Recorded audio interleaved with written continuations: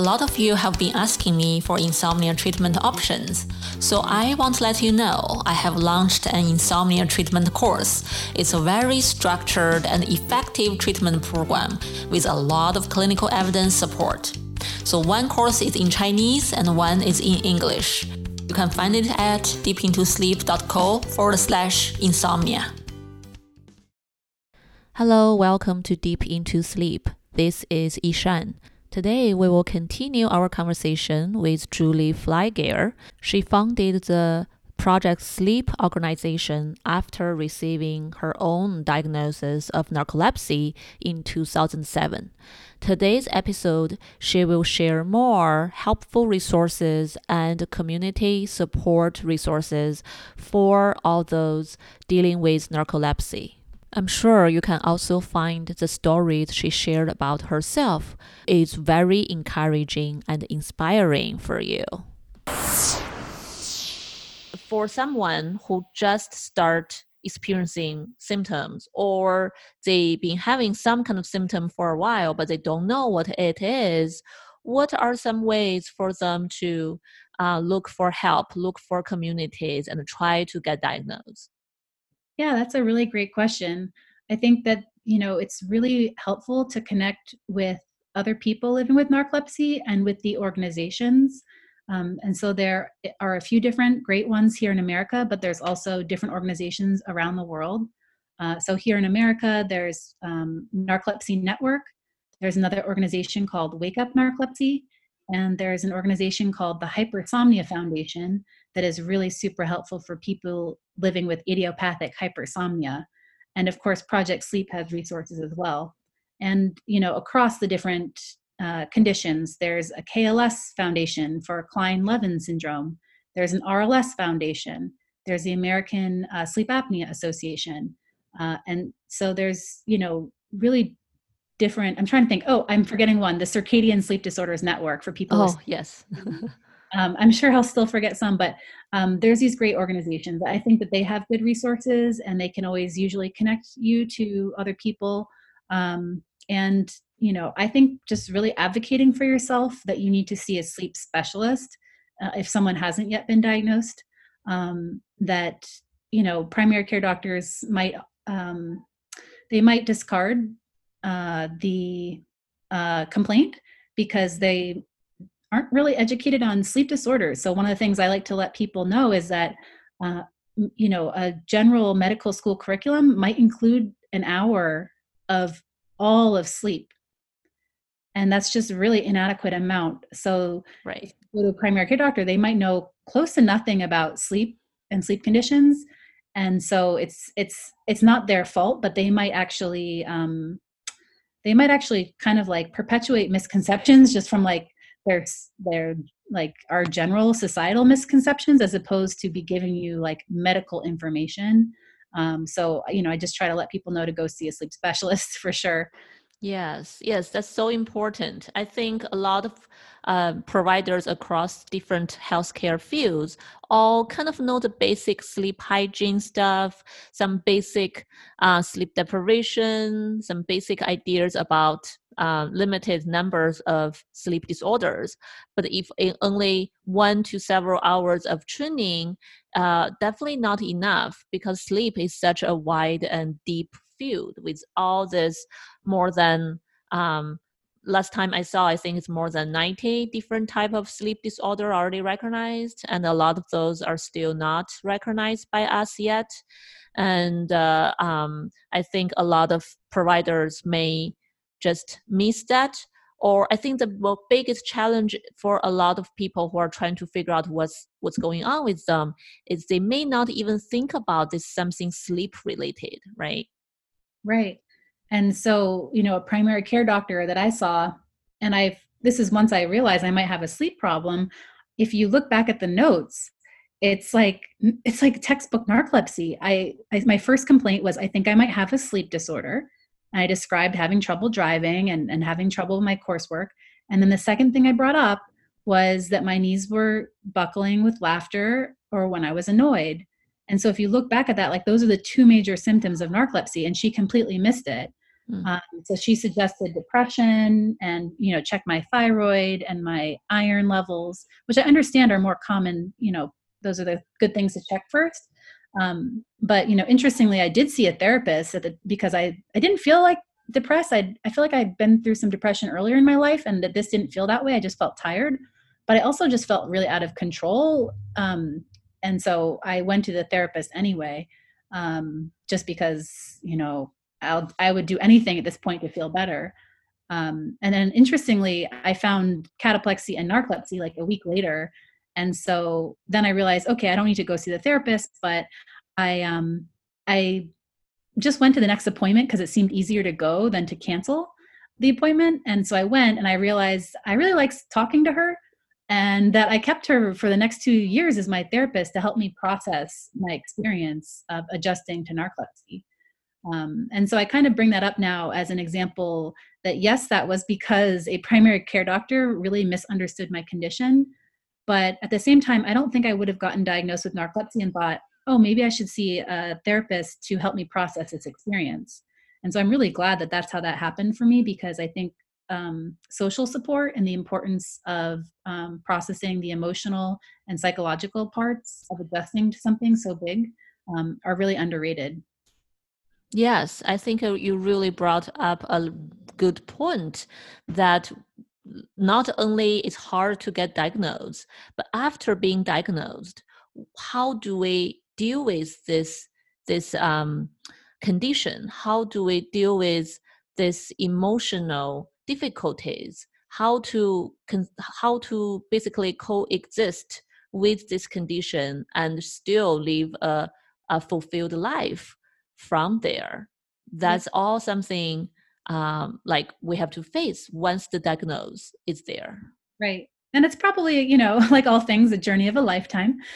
So we're always working towards it. But I just feel so strongly that I want people with, these different diagnoses that are often so invisible, right? Sleep is something that our society doesn't understand. And so but it's quite invisible and people aren't seeing the symptoms always.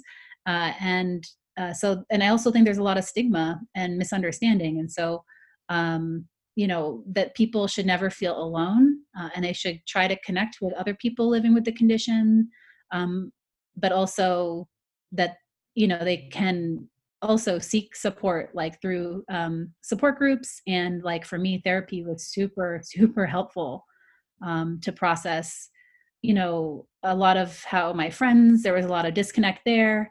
And my boyfriend at the time, he broke up with me saying that we weren't having fun a few months into my diagnosis. So there was a lot to process there. And ultimately, I ended up changing the direction of my career. I thought at first, no, I'm just going to continue to be a lawyer. I'll finish law school and become a lawyer. And I slowly started to realize that I want to do something more alternative and wanted to work on writing my book and advocating. And so my therapist actually helped me process all of that because I knew that like my dad was a lawyer, so I knew that he wanted me to be a lawyer. And so I had a really hard time addressing that with him as I was seeing that my path for my career was going to change. And so my therapist was like the first person I could talk to about some of that as well. And I'm so glad I did make that choice because, now I have this dream job and get to run this organization I love and believe in. But it wasn't so easy it wasn't like I just got this diagnosis and the next day was able to just change my whole life around it and build this organization. It was a huge process.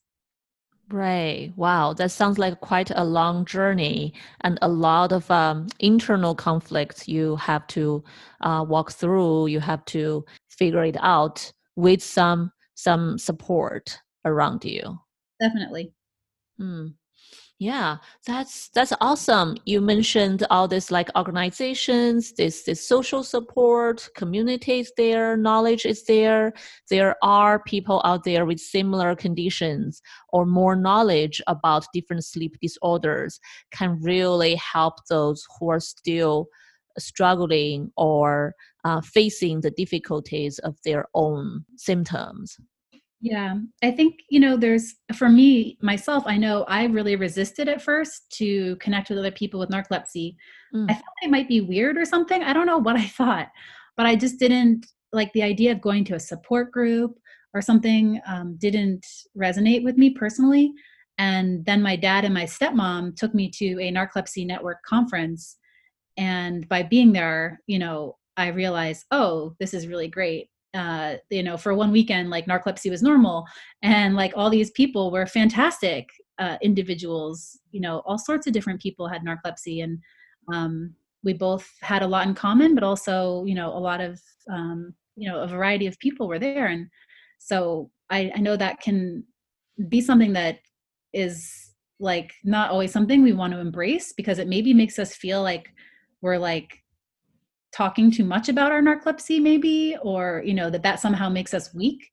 But I found that actually it's really important to be part of that community, and it makes me stronger. And that I think also, like, a lot of my friends that might not have understood my narcolepsy, um, once I had my whole narcolepsy community, I didn't need to have that same connection with all of my friends in my, daily life. So maybe I connected about art with a friend, or I love to go dancing with a friend. And maybe that friend didn't quite understand my narcolepsy. But once I had this other part of my life where I could talk about it, it kind of like relieved pressure on some of those relationships a little bit, to know that, maybe there are some limitations there, but that I could still connect with some people on different levels. Sounds much more flexible, more freedom, and narcolepsy does not have to be the single label we put on ourselves. And we could enjoy life, different aspects of life, and narcolepsy could be part of that. And people can find support for that in addition to other aspects of their lives. Yeah. Yeah, it's so true too, because I think, you know, the problem with stigma often is that it makes you feel like that having narcolepsy maybe, or having a different medical condition, or, being a certain race or whatever, that's the defining quality, and that people make assumptions on like everything about you just from knowing that one part. You know, Mhm. where I'm a runner, I'm, a dancer, I have all these other parts of my personality. And I think that's always really important, that we remind ourselves that, we're more than just our profession, or, our condition, or the color of our skin, or whatever. Like, we're all have so many different dynamics and so much to connect about. Yes, yes. That's awesome. I really like that. So, do you have a different way to explain explain what narcolepsy is to other people, or you more like live with it and choose whoever can are willing to listen, to understand, choose who to talk to? Well, I guess because I'm so public, and that my job is running Project Sleep, so it comes up a lot for me. Mm-hmm. So I was private about it for the first couple of years, but once I decided I was going to write a book and start raising awareness, I did a 180 and became super public. So I do tell a lot of people, Mm-hmm. from a Uber driver to I'm dating, I'm single, so I have to tell potential dates. So I think one of the most compelling things I found that people seem to be drawn to is understanding that narcolepsy is a disorder of dream sleep in particular. Mm-hmm. That it's normal for someone every single night they'll become paralyzed, so they don't act out their dreams. And so that's and that makes sense to people. They might not have realized that before, but they're like, oh, okay. And then I explain that when I'm experiencing those emotions during the day, like laughter or surprise, that my brain is misperceiving that emotion for a dream and paralyzing me. So that's that cataplexy symptom is actually the paralysis of dream sleep, but happening while I'm conscious. And so people are kind of like, wow, because it also goes to show how narcolepsy isn't just about falling asleep. That's kind of the perception. Oh, you fall asleep all the time, but it's much more of this, you know, dysregulation of dream sleep in particular, involving the paralysis of dream sleep, And it happens day and night. The symptoms are 24 hours a day. So I find that kind of like one of the interesting things to explain to people, that seems to really resonate with them. Yeah. Yeah. Yeah. I really like the way you make the analogy to really help other people, for people who are not familiar with it, to understand some basic components of it.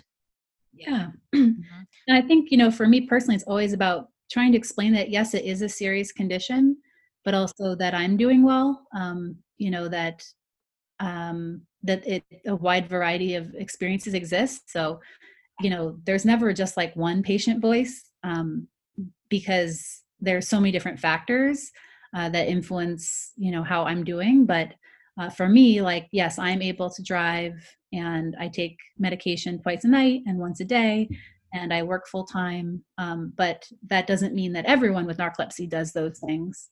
But it's important to me to balance explaining that the condition is both serious, but for me, I'm doing pretty well, and that's why it's so important to me to try to make things better for other people that might not be able to be on the treatments I'm on, or are not able to um, have the same kind of like experience I have. Yeah, so sounds like just like sleep is very individual thing. I think narcolepsy condition is different for different individuals, and sounds like there are some treatment existing to help people manage the symptoms, even if it may not eliminate the symptom, but it may be able to contain the symptom to a certain level that to help with daily functioning. Exactly. Yep. Great. Even though I think different individuals may be able to function at different levels even after treatment, right? But treatment and hope is definitely there. Yeah, for sure. And it's an exciting time in the narcolepsy space because there's a lot of drug development underway. And I think the next, 3 to 5 to 10 years, we're going to see a lot more options available, that will be, hopefully improving lives even more. So it's a great time, because actually now it's been 12 years since I was diagnosed, and there haven't really been any new treatments for narcolepsy until this year. And there's already been 2 FDA approved drugs for narcolepsy just in 2019. Yeah, that's great. I think I went to one of those lectures in the World Sleep Conference. They talk about those drugs for narcolepsy. Yes, yes, there was a lot of exciting announcements at the World Sleep Meeting. That was, Yes. I yeah. remember in one of those meetings, I went to Dr. Chris Winter was one of the speakers. I just interviewed him. He was in one of that talks talking about narcolepsy medications. Oh, good. Yeah, he's so great. He's such a great clinician. Obviously, he's not my doctor, but I've heard such great things from people that are lucky enough to live in the area where he practices in Virginia. Oh, awesome. Yeah, I actually went to school in Charlottesville. So when I found out he was in Charlottesville also, that feels so nice knowing Oh, someone from the same area. yeah. And one of our Rising Voices of Narcolepsy speakers, she talks about an experience where she'd gone over 20 years as well. The first time that she met Dr. Winters, she felt understood for the first time, Wow. and just crying and just realizing like she's not, it's nothing wrong with her. It's a real thing. So I'm so grateful to him, and so look up to him in so many ways. Oh, great. Yeah, that's such a relief when you have a provider understand you and help you lower this burden you've been carrying for so long. I can only imagine how that is a amazing moment for her. Definitely. Yeah, great. So, as the time reaching to an end, I want to know, like, if there's anyone listening who are having this kind of condition, who is either seeking a diagnosis for narcolepsy or being diagnosed. Is there anything you want to let them know? Just to connect with Project Sleep, I think, and obviously the other organizations I mentioned as well. because people are in such different places. But and to definitely check out my book. I think that's not only helpful for people with narcolepsy, but clinicians and also family members. So, often there's a lot of social disconnect with people with narcolepsy, maybe, and their families not quite getting it. And so that's been some of the most heartwarming messages I've received of family members understanding a lot better after reading my book. So yeah, those are like the main things I just like to let people know about Project Sleep and the book. And then there's always lots of social media. I'm big on social media and I love Instagram. So people can always connect with me there. Great. Yes, because I was about to ask how people can find you, but you can give me all the links or social media accounts you want to share. I can put them on the website and people can find you there. Thank you. Great. So very nice talking to you. Thank you for sharing your story. I think it's very encouraging and inspiring for people who either have narcolepsy or who has other type of sleep disorders to feel more hopeful for their conditions. Thank you. I did want to mention also, I forgot to mention that we did this past year start the World Narcolepsy Day. And Great. There is now, September 22nd is a day around the world that we raise awareness and celebrate narcolepsy and the experiences of people with narcolepsy. And so we founded that with 24 different organizations around the world. Wow, that's awesome. How people can participate if any of us are interested in participating? Yeah, so there's a lot of different ways to participate. Project Sleep has opportunities for people via social media. We did have some events in person at the World Sleep Meeting this past year. But we have a page on our website dedicated to World Narcolepsy Day and links to all the 24 different organizations around the world that co-founded it, because in different countries they're doing different things depending on what people like. In Ireland they had kite flying events all over Ireland, and they had a ton of media, newspapers and radio shows that were sharing different stories of people with narcolepsy in Ireland. So it's great to be able to connect to those different organizations and see what different people are doing around the world. Wow, that's amazing. Yeah, I hope China has something similar, but I'm not sure. Narcolepsy is quite aware in Asian countries yet. Yeah, there's not, to my knowledge, I don't know that there is a narcolepsy patient organization in China. There is in Japan, so we're a Japanese organization, and I got to actually do a Skype meeting with them over this. Great. Yeah, and I correspond with them pretty frequently. So, and they're really excited for next year's World Narcolepsy Day and raising awareness. But I haven't been able to find, I know like some great clinicians and researchers from China, but I'm not familiar with any sort of a patient organization there yet. Yeah. I know in Taiwan, they've recently started at least a support group get together. I don't think it's an official organization yet, but I'm really glad that they have started bringing the community together in Taipei. Wow, that's awesome. So hopefully there are going to be more and more organizations, or at least this kind of support network popping up across the whole world. I think a lot of people can really benefit from that. Yes, definitely. Great. Thank you so much for coming to the show and sharing all this wonderful information. Thank you for having me. So many good informations that were shared here by Julie, and hopefully you find some of those are very helpful to you, your friends, or your family members. If narcolepsy is in your life one way or the other, please keep the hope on and keep on enjoying your life. There are great resources and support out there and great treatments available. If you want to share your story, please feel free to contact Julie or me. We would all be very happy to hear from you. To find more of the information Julie shared and the links to Project Sleep, as well as many other organizations, please come to our show note at deepintosleep.co/episode/020. Thank you for spending today's journey with me together, and look forward to seeing you next week. Sleep is an individual thing. We all sleep differently, and there is so much we can do to improve sleep quality. Keep hope and carry on. This podcast is for general informational purpose only and does not include the practice of medicine or other health professional services. Usage of the information we share is at the listener's own risk, and our content does not intend to be a substitute for any medical and professional services, diagnoses, and treatment. Please seek professional health services as needed.